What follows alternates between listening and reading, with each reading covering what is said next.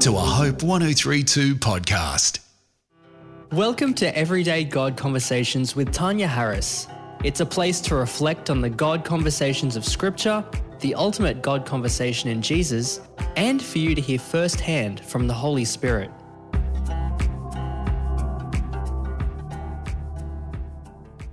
They say you should never talk religion or politics at the dinner table. There's way too much potential for conflict that can really ruin a pleasant meal. So how do you treat people who disagree with you? Religious people haven't always done this well.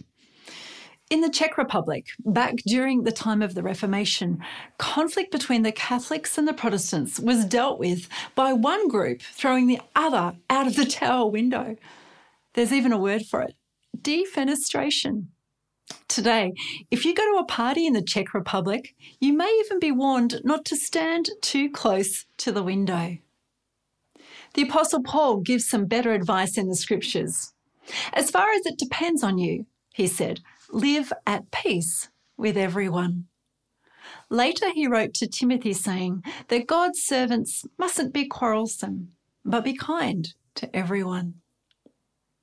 These days, you don't need to go too far on social media to see how difficult it is to do this. So how do we disagree agreeably?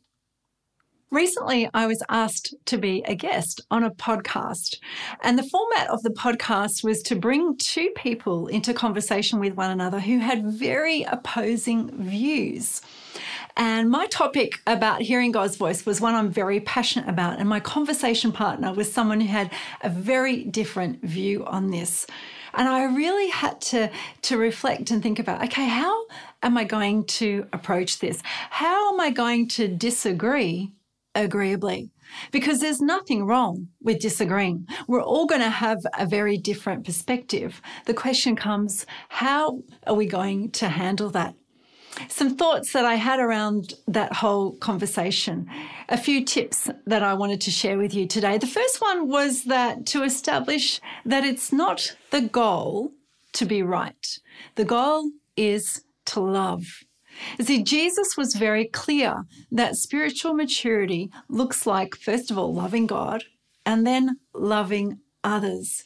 And sometimes we come to a disagreement, and what we want to do is we want to prove ourselves right. We want to get all the arguments together and all the information and use it kind of as a form of attack. We go hard at it. But the question is, as we do that, can we still be loving? Can we think of the other person? I remember in academia, in my studies, that I had to disagree with many different people. And as I was writing up my work in a book, I remember the Holy Spirit saying to me, be kind as you disagree, be loving. The goal is to love, not to be right. And then as we come to disagreement, to look for points of commonality, to look for bridges that can be built. And the reality is this involves active listening. It involves listening to what the person's saying, getting to know them, putting yourself in their position and coming to a point of understanding. Finally, the truth is we don't have to engage with every argument that we see, every disagreement. In fact, if you have a look at the life of Jesus, you'll see that he was quite selective in terms of who he engaged with at points of difference. I think about Nicodemus, who came to him late at night and had lots of questions, and Jesus gave time to him and engaged in conversation and really nutted out the questions that he had. But then there were other times, for example, when Jesus was being questioned by Pontius Pilate, and he didn't answer the questions. He just didn't engage. I think Jesus understood that those who have ears to hear are the ones who hear. In other words, Jesus was looking for a point of connection where people were open to learning, open to listening. And if someone wasn't open, there was no point disagreeing or engaging in argument. God calls us to live in the way of Jesus. God calls us to love God first and to love others. We can disagree, but the goal is to be loving, to be peaceable, to be kind to everyone. Thanks so much for tuning in to God Conversations today. For more on having your own God conversation, go to godconversations.com. We'll see you next time.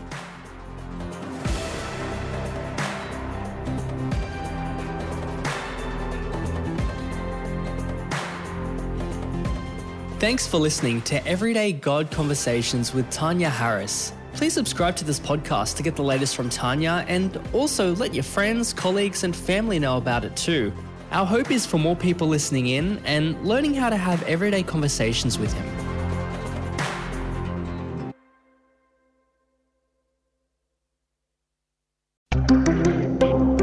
This is a Hope 1032 production. Thanks for listening.